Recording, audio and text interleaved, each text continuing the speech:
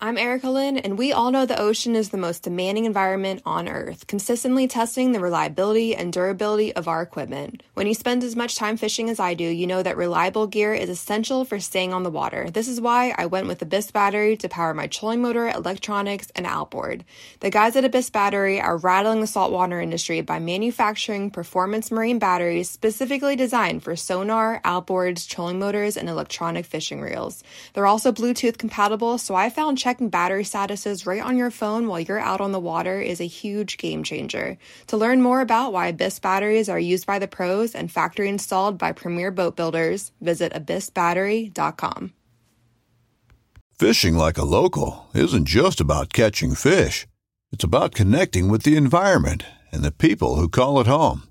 It's about hearing the stories and traditions that have been passed down for generations and sharing unforgettable moments with the people you meet along the way.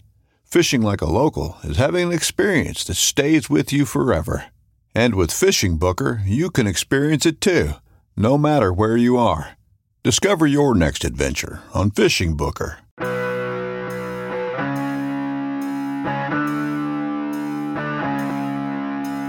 The Pope and Young Club wants to welcome you as we rally together to ensure our bow hunting opportunities for today and tomorrow. You've come to the podcast that believes in preserving, protecting, and promoting the passion for bow hunting. Join us as we strive to be the voice of today's bow hunter. This is the Pope and Young Podcast.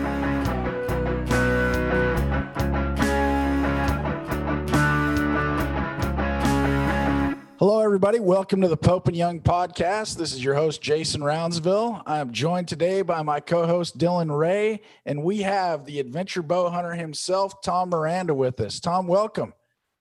Hey, it's great to be here. I really appreciate the opportunity. Man, we're so excited to have you on the show today. It's not every day we get to talk to folks who have literally been all over the world and back a couple of times with a bow in hand. So thank you for taking some time with us. Absolutely. What is your most recent adventure? I know COVID has thrown a lot of us for a loop. What is something that you were able to get done even amidst the COVID? I'll tell you, it has been tough. When I finished my North American 29, I started working on international animals. And of course, when the COVID thing hit, really put a damper in that. I mean, really all my international hunts were canceled. I have a bow hunting camp in Africa. I had 3 different trips planned to Africa, all got canceled. I was going to Pakistan for my first time this year to hunt sheep and ibex, and that was canceled. And then I also had an ibex hunt in Mongolia that was canceled. So I ended up in Texas, which was one of the few places where you could actually go and hunt. I mean, you couldn't even go if you're from the U.S., you couldn't hardly even go to Canada to hunt. So I ended up in Texas. I got a little exotic place down there that I have bow camps at, and I get guys that come in there. And basically, it's a little bit of archery instruction, a little bit of just the camaraderie and chance to hunt black buck and axis deer and things like that. Wow. Well, that sounds pretty exciting, especially if you can't fly somewhere to get them. At least the opportunity still presents itself. Yeah, I enjoy all aspects of bow hunting, and I realize Pope and Young Club is really concentrating on North American free range, bow hunts. But there's a lot to be said for some of the other things that you can do, and of course, Texas. Most of Texas is fenced, and most of Texas, especially in the hill country, is more of an exotic type situation. It's a type of hunt that actually is a little more difficult than one might think. And also, it can just be very unique because you can do it different times of year. I mean, the axis deer come into hard horns and into soft horns, velvet horns, all different times of the year. So you could be on stand and have a hard-horned axis come in and an axis that just dropped his horns and an axis in velvet all on the same stand. And of course, the horned animals, like the black buck, those animals are have their horns year round, so you can actually hunt there in the summer, which gives you something else to do, or in the spring when most of the animals, or if not all of them, don't have any antlers. You can still go there and hunt horns. So it's a unique thing, and it is a lot more like going overseas and hunting for some of the ibex and sheep and different animals that I've been going after. Well, it's anytime you can stretch your season out and extend that a little bit, that's a good thing. I think so. You know, yes, I'm actually in South Texas right now, Tom. Awesome. Yeah. After hunt deer, here in South whitetail? Texas. Yeah, whitetail, hogs, and javelinas. Very cool. Yeah, javelina's a fun hunt for sure. I've shot a lot of whitetails in my day. You know, I enjoy whitetail hunting. I think whitetail is one of the harder animals to actually get with a bow. I mean, you know, you can sit on stand and wait for them to come. There's a lot of different aspects and approaches. Some guys will wait till it's windy. I got a good pal of mine, Joel Maxfield from Matthews. He always enjoyed stalking whitetails. And of course, he grew up in Wisconsin and Minnesota area, and they get a lot of windy days. And, you know, when he had a real good windy morning, he would get out and glass until he spotted a deer. And then he'd watch that deer go into a woodlot and bed. And then he would get the wind right and he'd sneak in there. And he shot many, many, many whitetails that were bedded by stalking them. And it's pretty crazy what you can do. But whitetail hunting can really be a challenge. I mean, you look at all the different hunts that I've been on overseas and in North America, whitetail is probably, especially to get a really nice one and to say that you're going to shoot this deer that's on this trail camera photo is probably one of the most difficult hunts you can do. Yeah. Jason, didn't you get a pretty good compliment not too long ago? You know, I try to get compliments as often as I can, Dylan. We had somebody tell us that they reminded you of Tom Miranda. That was Ben. That was Ben from Australia. Yeah. Oh my goodness! Nobody's ever complimented me like that. I know that. I took that as a pretty good compliment for me. I've never got a compliment that good. I'm telling you, I'm not sure I have either, but I'm going to take it. You know, obviously he's never seen me shoot a bow, so that's probably why. Maybe, but he's seen me shoot a bow. Maybe that's why. Yeah. No, hey, I've seen him shoot a bow too. So yeah, no, he told us a great story. I forget what country it was in, but he was somewhere and was hunting and was literally sitting on a world record buck or bull of some kind. And then you happened to be coming up the trail and bumped into him. So it was a pretty neat story. That was pretty crazy. That was in Bulgaria. And that was during the fallow deer rut. There's a special place in Bulgaria where all these fallow deer come from the hills and the mountains, and they come into this one area around this lake to breed the female fallow does. And Ben was there with his girlfriend, whose wife now. He was there with her and a couple of other buddies.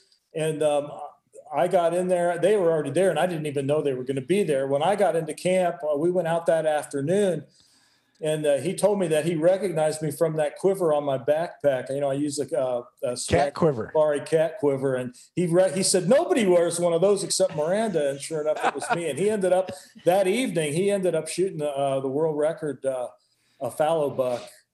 So it was pretty cool. I mean, it was a great. We tuned up and got to be pals, and he had bought the Super Slam DVDs from me several years before that. And so he, in fact, one of the hunts on the DVD was for the Rocky Mountain bighorn sheep. And he got so excited about that, he ended up booking himself a Canmore bow hunt and went up there and actually did the Canmore bighorn sheep hunt, the same as it was on my video with the snow and everything. And of course, being from Australia, you don't see much for snow. But I ended up down in Australia with Ben just this last year. We were hunting bantang together. So it was pretty fun. Yeah, he was a great guest because it's, he runs a Pope and Young like organization for trophies in Australia. And it was very fascinating to be able to hear some of the different trophies they have down there. He actually talked me into spending some money and joining up. And I actually got I think I got 3 animals in their record book now. So yeah, that was pretty fun and something to do. And of course, if you need him back here, it's no problem. I can just go break into my Australian accent and you probably wouldn't know the difference. You want to give us a little sample? Cheerio. Yeah, no, all right. Cheers, outstanding. Mate. All right. Throw another shrimp on the barbie. That's it. Well, that's no, it was great to hear from Ben. That was, like I said, one of those things that you don't hear about bow hunting down under that often, and he was a good guest for us and had a good discussion. But he was pretty excited about that, meeting you in camp there. Very cool.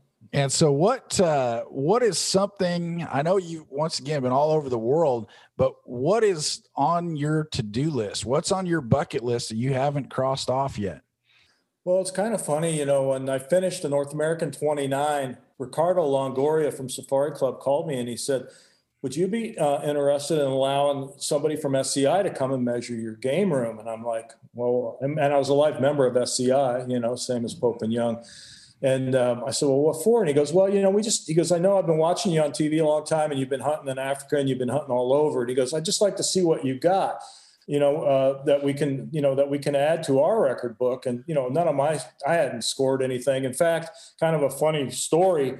When I was on ESPN back in the early days, they frowned on us being in any organizations because they considered like Pope and Young trophy hunting, or SCI trophy hunting. So they really didn't want us to be considered quote unquote trophy hunters by belonging to some of these organizations. So in the early years of me on ESPN, it wasn't that I was totally forbidden to do it, but it was frowned upon. So, but anyways, I ended up letting a couple of guys come to my game room from Tucson, Arizona, and they spent 3 days measuring animals. And a couple of weeks later, Ricardo calls me and says, hey man, you're 36 species from the World Hunting Award ring and only 4 guys have it. You should go after it. And I go, well, what species do I need? Well, he sent me a list and talked to me a little bit about SCI, maybe helping me out a little bit to if I promoted them some on some of the international game.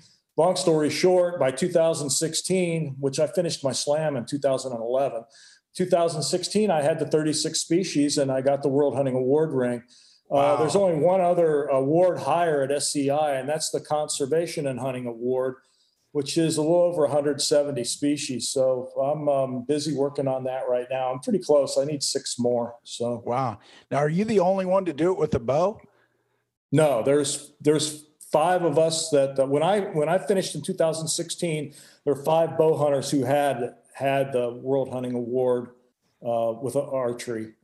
Gary Bogner's one, who he's a young member. He and was president of SCI. Archie Nesbitt's one. Ricardo Longoria's one, and then the owner of the ranch in Texas. Oh gosh, I forget his name. He's going to kill me when he knows I forgot his name. But anyways, there's a guy in Texas, an older guy in Texas who owns a big exotic game ranch, and he was the one that had the other one. I can't remember his name. Sorry.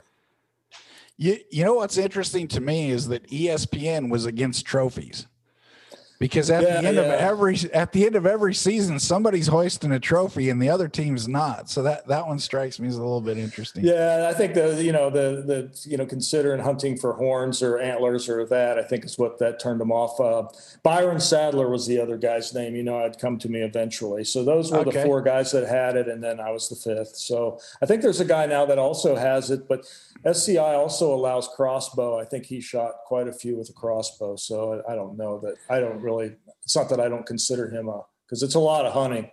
But I can imagine. Yeah, it's a ridiculous amount of hunting. Yeah, it's a lit. Yeah, and it's especially to do it with a bow is just that's a different level. When I talk to people and they're out there saying, "Oh, I did this and that and this and that," and then they're doing it with a rifle, you have to respect it. But then when they say, "Oh, I got the same animals, but I used a bow," that's a whole different level of commitment and a whole nother. They earned it in that case. Well, and I use a camera too, which makes it 10 times harder. So, a lot of guys are using cameras now and filming their hunts and doing solo filming and a lot of the other things that can be done. But ask any of them, and they'll tell you that it's way harder to film your hunt, way harder to have your hunt filmed than it is to just do it on your own. All of this, a lot of people frown on some of this stuff like, oh my gosh, this guy thinks he's great. He goes out collecting all these animals. But, the reality of it is a lot of people collect a lot of things. And I prefer to spend my money in the outdoors, spend my money hunting and being outside and being around wildlife. And, the adventure bow hunter moniker came to me because, I like to go somewhere I've never been and hunt an animal I've never seen. And, the Super Slam was a big part of that because, I mean, there was a time when I never thought I'd ever get to go to Alaska, and you end up being in Alaska quite a bit, in northern Canada and the Arctic and the deserts and everywhere else to go after the 29 North American. And I mean, it took me 13 years and 54 hunts to arrow all 29 on video. So, that was a big accomplishment, but it was very difficult. And it was something that you can't let the guide bring a rifle. If the guide brings a rifle on a sheep hunt and he just, you can't get only 200 yards away, they want you to shoot it. So they get their tip. They want you to shoot it. So the hunt's over. And I mean, you've got to be willing to go home with nothing when you're a bow hunter. I mean, that's the biggest hurdle in your mind, is that it doesn't matter how much it costs. It doesn't matter how much time's involved, because if you get it without a bow, it's not really the hunt that you're after. It's not what you really want. And I think that's the key, the mentality of just being a bow hunter, just knowing that you're going to do it the absolute hardest way possible. And sometimes the hunts come together. 2 of my 29 I shot on the first day. Wow. One of the hardest sheep to get, maybe the hardest sheep, is the stone sheep. I shot them on the first day of the hunt. I mean, that was lucky. I mean, it took me 36 days and 4 trips to kill the most expensive sheep on the hunt, which is the desert. So, what God gives you on one hand, he takes away on the other. Absolutely. Yeah. Yeah. And I, for one, I don't know that I'd have the wherewithal. If that guy had a rifle and I got 200 yards from the sheep I wanted, I know a lot of our guys wouldn't even consider that. But a lot of those guys have a little more staying power than I do. So, well, it's funny too.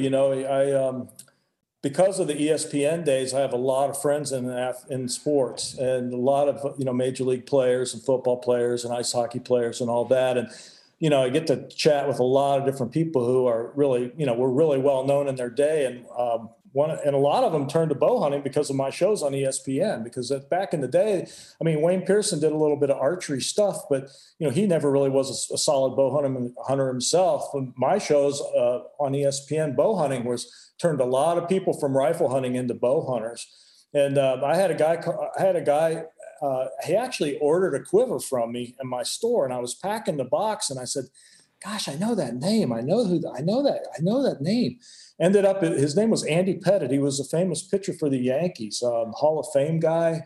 Anyways, I got to talking with Andy Pettit about, and he said he's going to try archery. He'd been watching me on TV, and he's going to do archery. And he ended up going on a hunt, a sheep hunt. And I told him, I said, if you go, don't let your guide. I said, your guide's going to want to bring a rifle because of the grizzlies. So I said, but don't let him use it. Don't let him shoot. And sure enough, a month later, he gives me a call and he goes, man, they can only get 200 yards. And he goes, I ended up taking the guide's rifle and shooting. But he just shot a desert sheep with his bow 3 or 4 weeks ago. So, wow. It's pretty crazy. That's great. Well, it's addictive when you get out there and you get to experience things, and it's just a different level, because you see things and you hear things that you just don't get in other hunting instances. Things where, okay, if at 90 yards with the rifle, it's game over. Now it's time to start skinning. And with the bow, sometimes you're completely out of the game. And so you get the next 2 hours to figure out if there's any way you can get back in the game. Absolutely. There's no question that it takes a little more mentality as far as learning the animals, learning the tracks. It takes a lot of patience. A lot of rifle hunters I know have zero patience.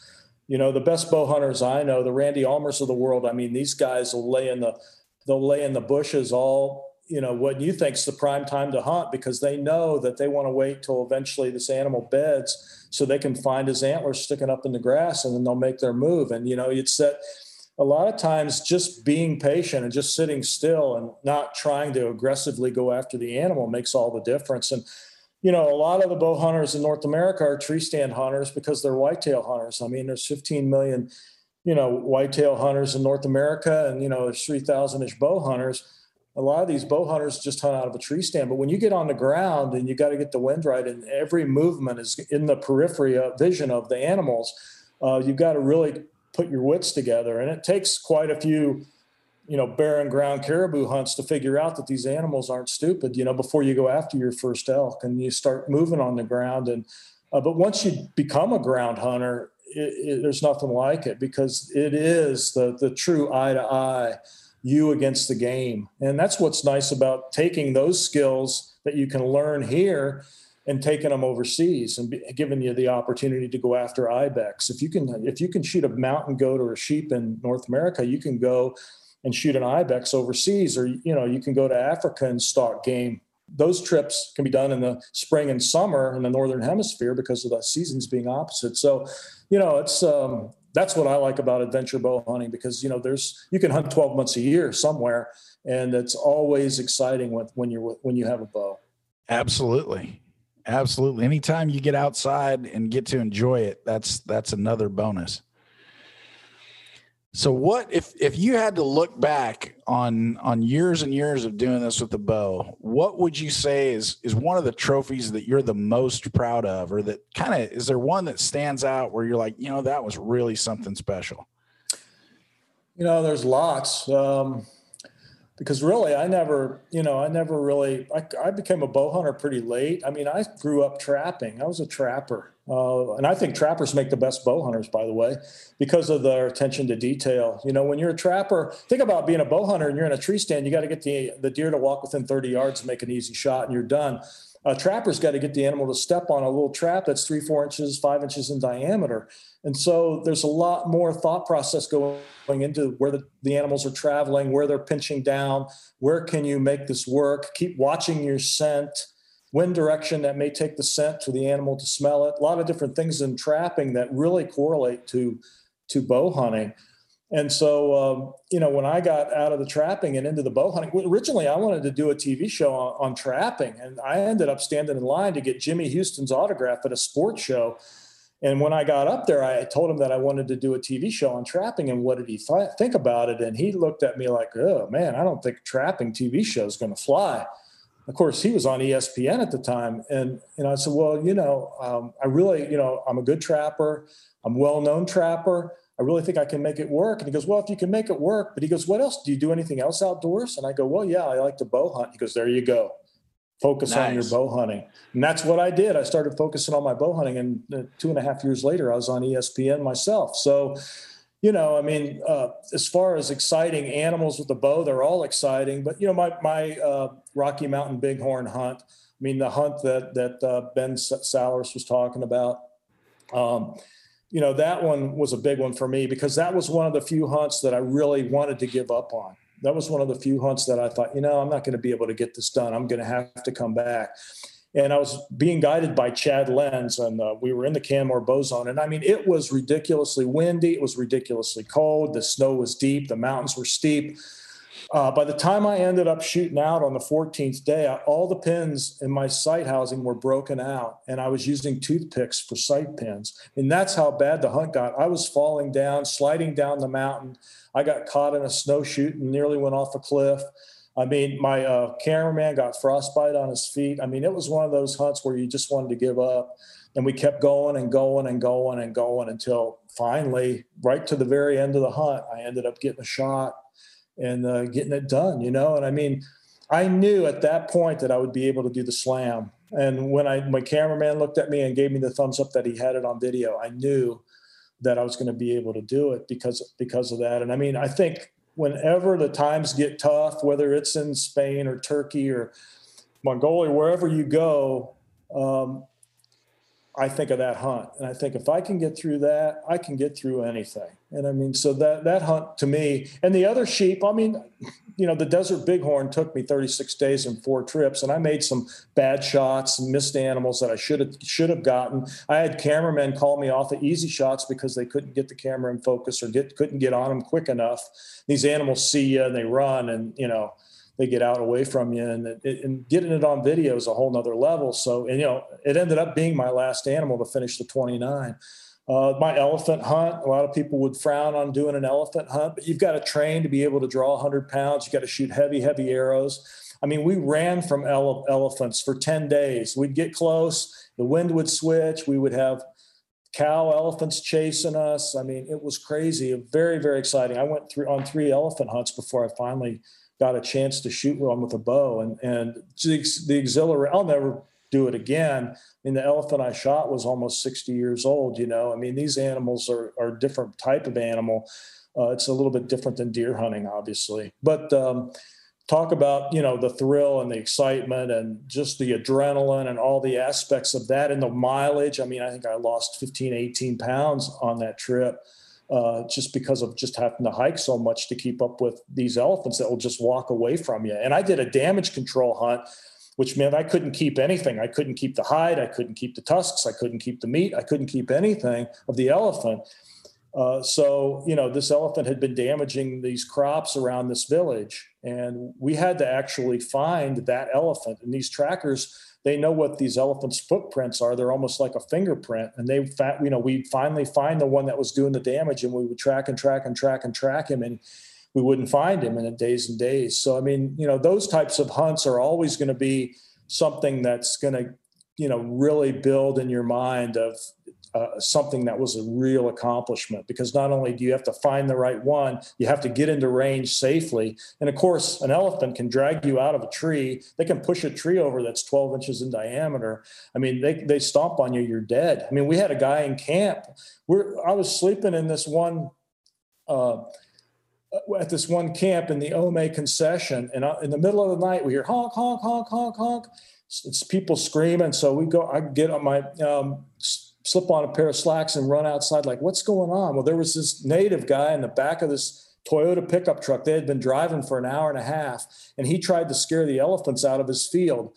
And I'm telling you, you see this guy from the hip bones to his feet were flat. This elephant had stomped him. And so from his hip bones to the bottom of his feet was just flat as a pancake. And his whole trunk of his body and everything was intact. And he was basically dead, but he was still alive. And they needed to do another 2-hour drive to the hospital. Wow. Another hunt. I know I probably should be quiet, but I almost got killed on a lion hunt in Africa, in Mozambique. And it wasn't by a lion, it was by guys shooting at us. And we took a bullet through, when we were in a convoy.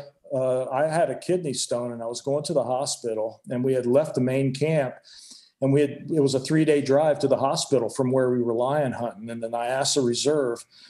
And we got stopped, and the Army was there, and they said, ma'am, we've got issues. Of course, they're speaking in a different language, and I got interpreters. But anyway, we had to make a convoy, and we were going to drive through this area because there were people shooting people and stealing their cars, shooting people and stealing the stuff out of their trucks, and blah, blah, blah. Anyways, long story short, we go in this convoy, and all of a sudden we're in the gauntlet, and they open fire and took a bullet through the front of the truck, over my foot into the transmission, one behind me in the seat. And they had put 4 soldiers on the back of the truck, and one of the bullets killed one of the soldiers on the back of the truck. 4 soldiers were killed and 3 civilians in that firefight. And I was literally missed by inches by 2 different bullets. And it was pretty crazy. So, there's crazy things that can happen bow hunting. And those are some of the things that I remember that haven't, after my operation, I went back and eventually, back to Mozambique, even after all that, and eventually got my lion. So at the end of the day, you don't give up. If you're a bow hunter, you don't give up. Absolutely. Yeah. You can give up. If you give up, you're not going to finish the hunt ever. And if you let the guide use the rifle, you just gave up. That's the other side of it. Yeah. Now, did you ever go back to Jimmy Houston and tell him that he was responsible for your show? Absolutely. In fact, Jimmy, I did a TV show when I was on ESPN in 1993 with Jimmy Houston and his son Jamie, my father and me, and Ken Griffey Jr. and Ken Griffey Sr. Oh, wow. So, yeah, it was a celebrity pheasant hunt. And then we invited some other major league players, and we did this big pheasant hunt. And we did it, as like I lived in Chamberlain, South Dakota back then. I used to be a government trapper in Chamberlain, South Dakota before I got on TV. And so one thing led to another, and we did like a little banquet and had all these guys sign autographs for people. And it was a lot of fun. We made that show. But yeah, no, Jimmy's too well aware of helping me out. He's a good guy. That's great. It's nice. It's nice when people give you advice, it sticks, and then they get to know about it later. Absolutely. Yeah. So what are some of the things you've got coming up in the next year? I mean, this year, a lot of stuff got canceled. Did you have to rebook that for next year? Absolutely.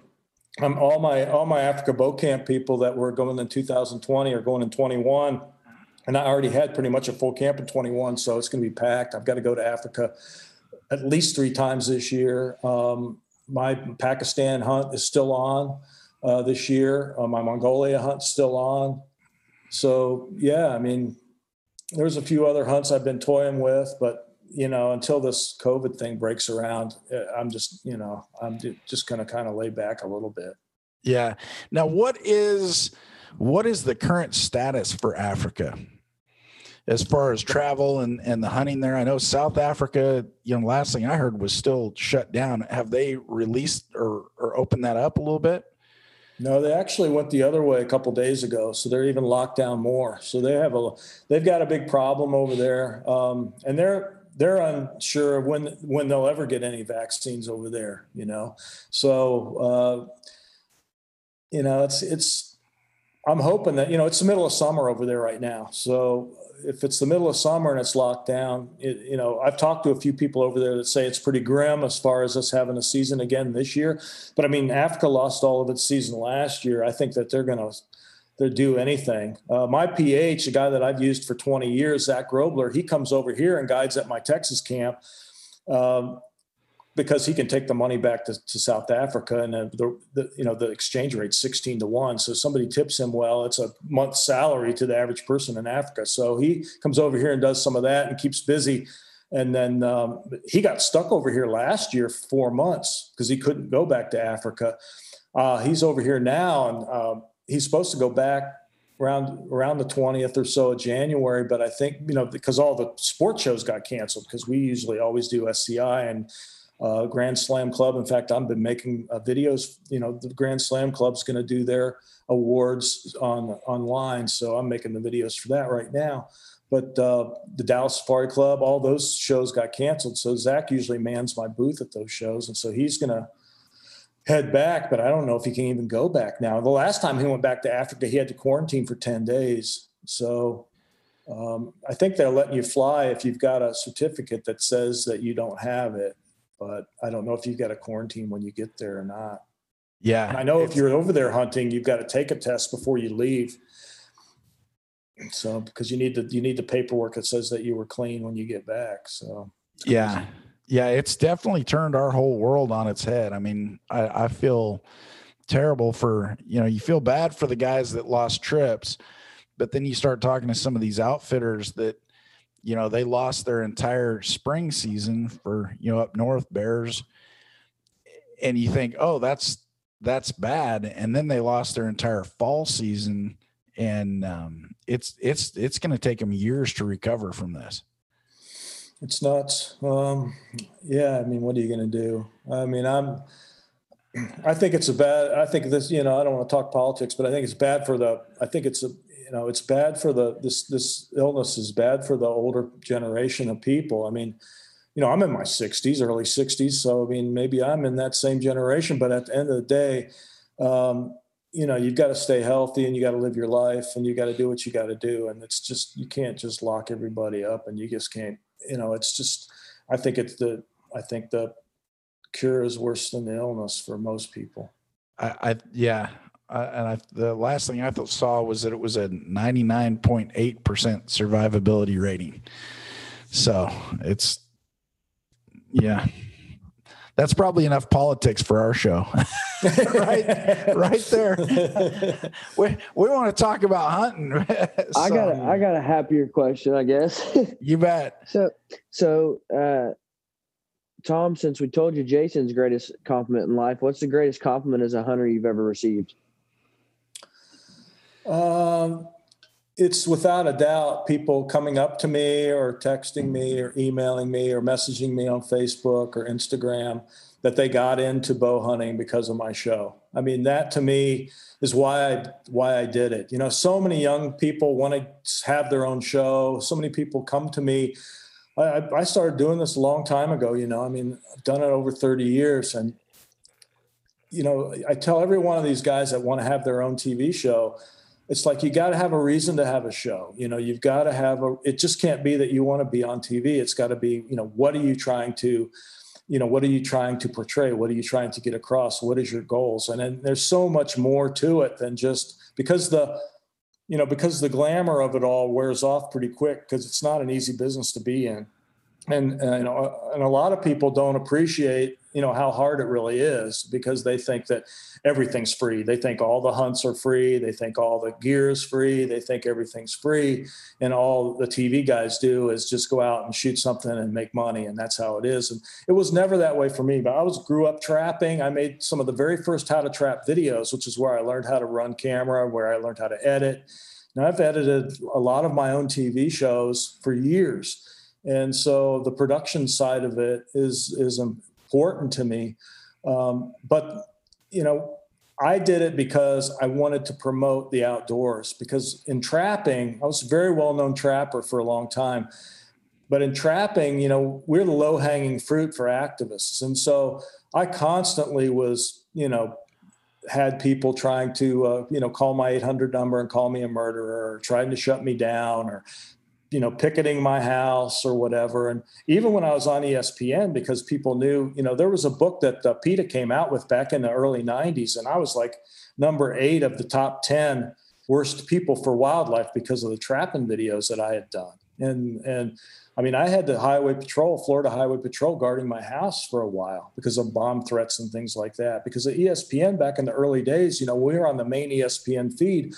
I mean, 120 million households. I could possibly, on one Saturday morning could have 800,000 people watch my show. It's crazy what kind of ratings we got back in those days. I mean, I would sell, kind of a funny story, but I mean, I couldn't sell one of my sponsorships my second year on the network, and these commercials were crazy expensive. And I thought, well, what am I going to do with it? I mean, I had to take it. It was part of my package. It was part of what I was paying for.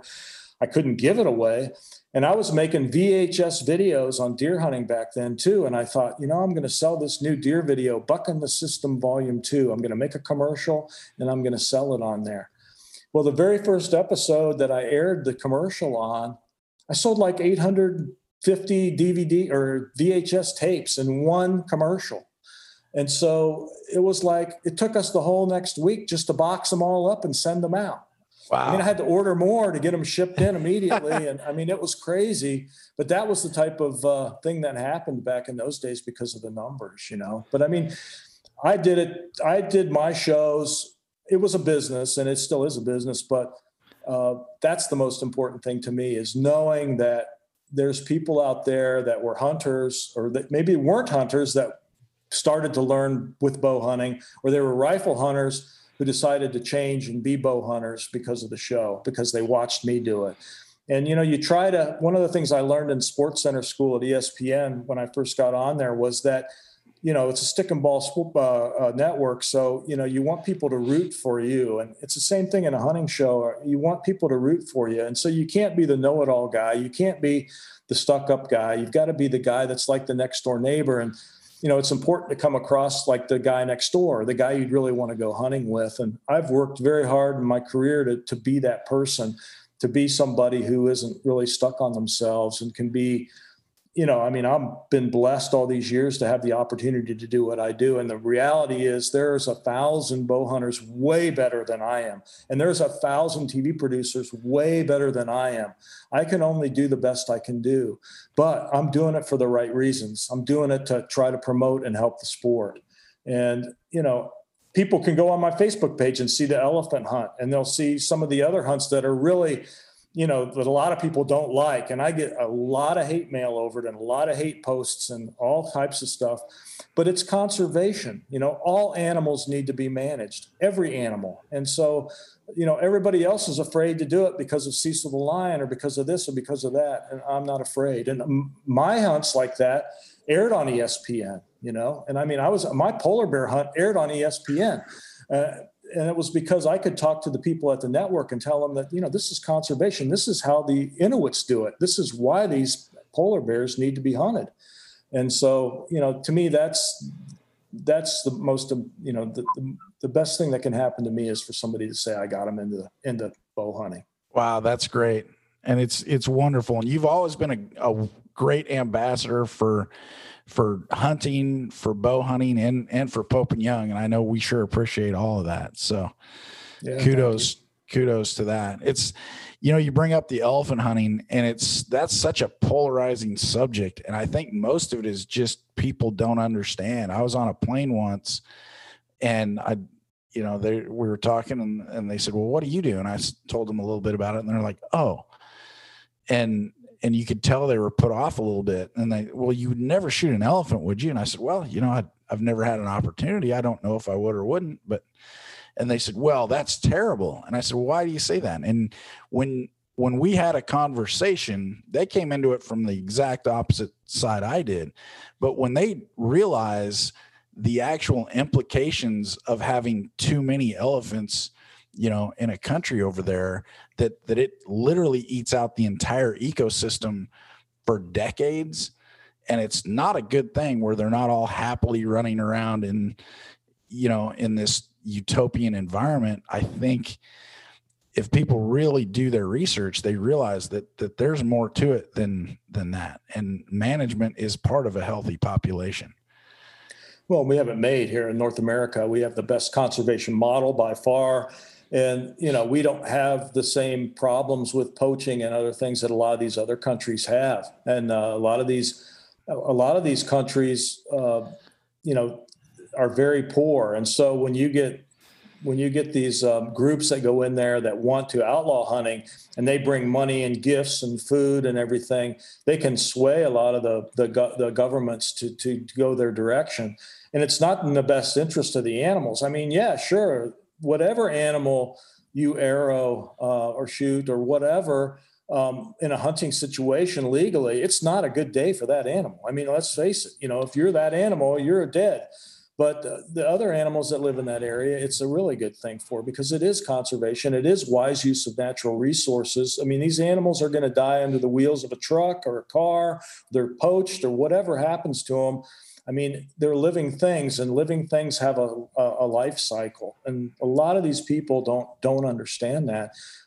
These people that don't understand the hunting, and they don't want to understand it. And it's always going to be a problem. I mean, for lack of a better analogy, I basically compare it to abortion. I mean, nobody's going to ever have the right answer.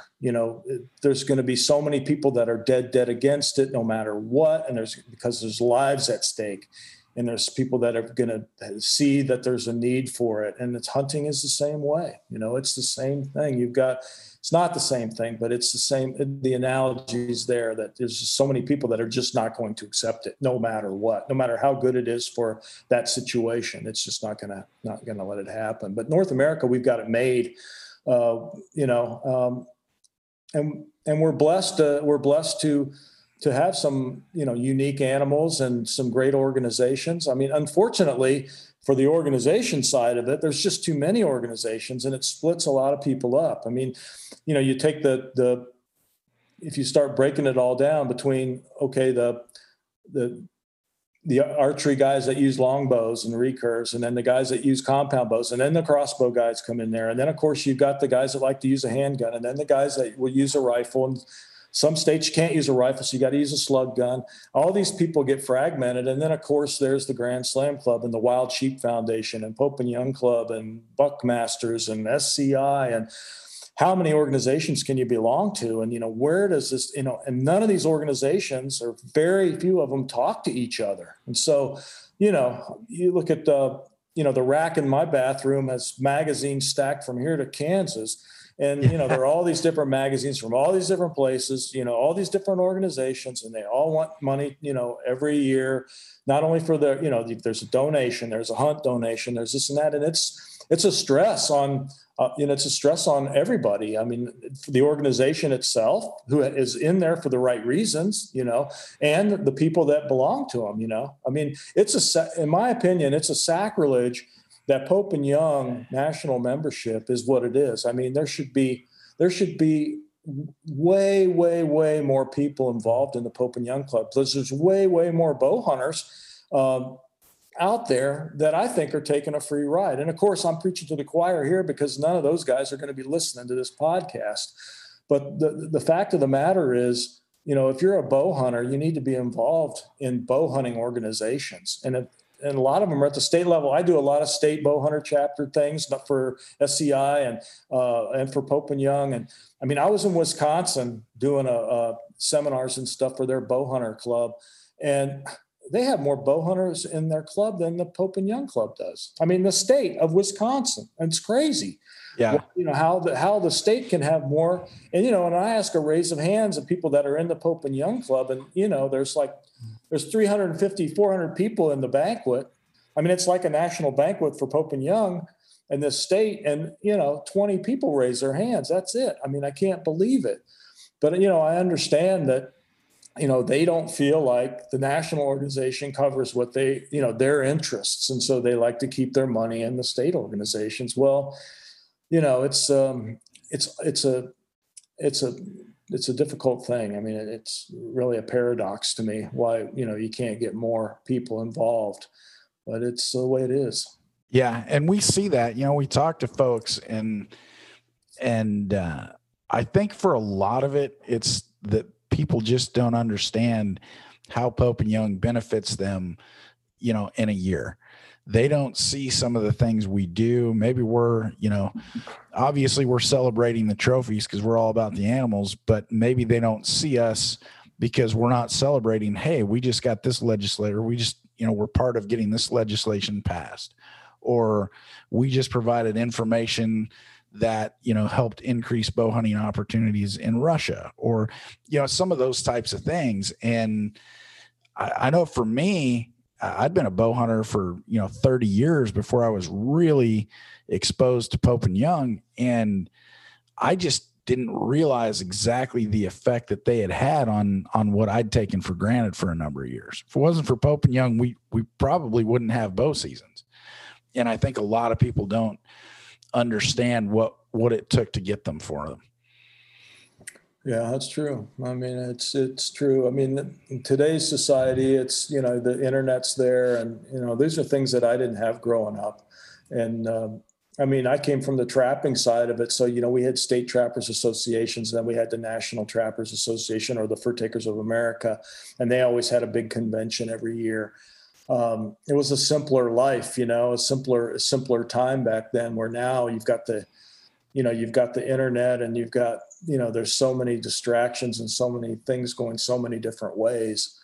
It's difficult. It's, what do you do? And a lot of these deer hunters, I mean, I've given seminars, and I've talked to people, and I said, what are you going to do if they outlaw hunting? And a lot of these guys say, well, we're going to hunt anyway, because it's our own land. The heck with them, and it's like, they don't understand that, that's not the way it's going to be. You're not going to be able to hunt if it's illegal. Even though it's your own land, you're not going to, it's eventually, illegal's illegal. So you're going to, you need to try to get involved in a group and understand what's going on, not only in your backyard, but nationally. But it's always going to be a paradox of why it's, we don't have more. And, the whitetail thing too. I mean, you look at some of these, I'd like to see some more of these companies, these trail camera companies, and a lot of these whitetail companies get more and more involved with Pope and Young Club. And, but, it's like anything else. There's a million places they can put their money. And that's, if you don't really shine to them, they don't go that direction. And I guess you can't blame them. Yeah. Yeah. And we've had a little bit of traction there lately. We just signed up several new corporate partners at the end of the year and continue to do that. Once again, we're one of the best kept secrets out there. So we're trying to let the word out and let people know what we're all about. So, and Tom, that's, here's one thing that we ask every guest. And so I know you've been all over the world, hunted animals most people have maybe not even seen in books. And so when you're out and about, whether it's whitetails and down the road or clear across the world, what's something that you take in your pack? What's a piece of gear, maybe a non-traditional item that you just can't live without, that you don't leave home without? Oh man. I do like payday candy bars. I will say that. I've had some payday candy bars in some crazy places, Of course, I did a hunt in Alaska for moose. The moose I shot for my Super Slam. I didn't put my knives in my backpack. I kept them in a pouch in one of my bags at camp because I had a guide and he had a full thing of knives. And my cameraman, we were gone all day, and sometimes we were bivouacking out. And so my cameraman said, will you carry some batteries and tape for me? So in my backpack, besides lunch and food and stuff like that, I had his batteries and stuff. And so I left my knives. Well, when that happens one day, the hunt's over, the guide gets on a plane and takes off and flies away. And since the plane was a little bit empty, they threw a few extra bags in the plane and ended up taking my knives with them out. And so I end up shooting my bull moose in Alaska, and I don't have any knives to skin them with. We're in the middle of nowhere, and I ended up skinning, me and the cameraman ended up skinning an Alaskan bull moose, quartering him out, everything with muzzy broadheads, caping him. The whole thing took 3 days. Muzzy broadheads. Well, that's something I'd always have in my pack now. Yeah, I guess so. I had taken it for granted that, like knives and binoculars were just things that you just always had. But if I'd have ever had to, work an Alaska moose with a broadhead, I think that maybe knife would go to the top of the list. But, we'll accept payday candy bars as well. How do they do in the cold? When it's frozen, can you still eat them? They just melt in your mouth. You're like an M&M at that point, you know what I mean? Okay. But yeah, no, it's that's the point. They don't really melt easy. So, you can, a lot of the hunts I do, especially the last 10 years, have been in real warm climates, warm areas. So you're constantly worried about chocolate melting or, stuff melting, not so much being too cold. So I've done 3 muskox hunts and a polar bear and my fair share of snow and mountain hunts. So I try to stick with the warmer stuff. I live in Florida, so yeah, my blood's thinned out a little bit. There you go. There's something to that. So Absolutely. Well, hey, Tom, thank you very much for taking some time to be with us today. It was great to talk to you and hear about some of your travels and some of your experiences. And please continue to be a wonderful ambassador for the outdoors and for bow hunting. And thank you very much for all you do for Pope and Young. We sure appreciate it. Well, it's an honor and a privilege to be a member of Pope and Young, and thanks for inviting me on anytime. If you don't have a guest, I can BS my way through an hour. We sure appreciate it. Take care.